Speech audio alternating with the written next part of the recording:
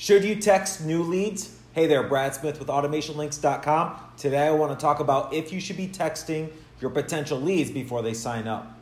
Well, my personal opinion is yes. We did a survey on our Facebook group about, as a business owner and as a consumer, what would you prefer communicating to and from a business?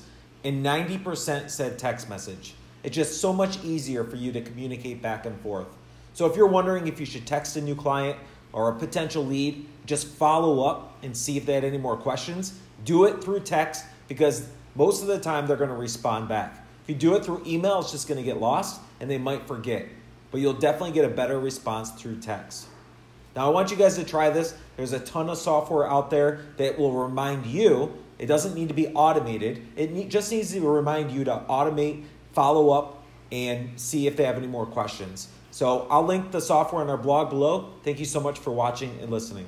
Hey there, my name is Brad Smith, owner and founder of HealthLinks.com. It's my mission and my passion to help others with their business. So if I can be your coach, your mentor, or help you in any way, that's my goal. My goal is to bring you value. So let me know if there's anything I can help you with, and I look forward to working with you.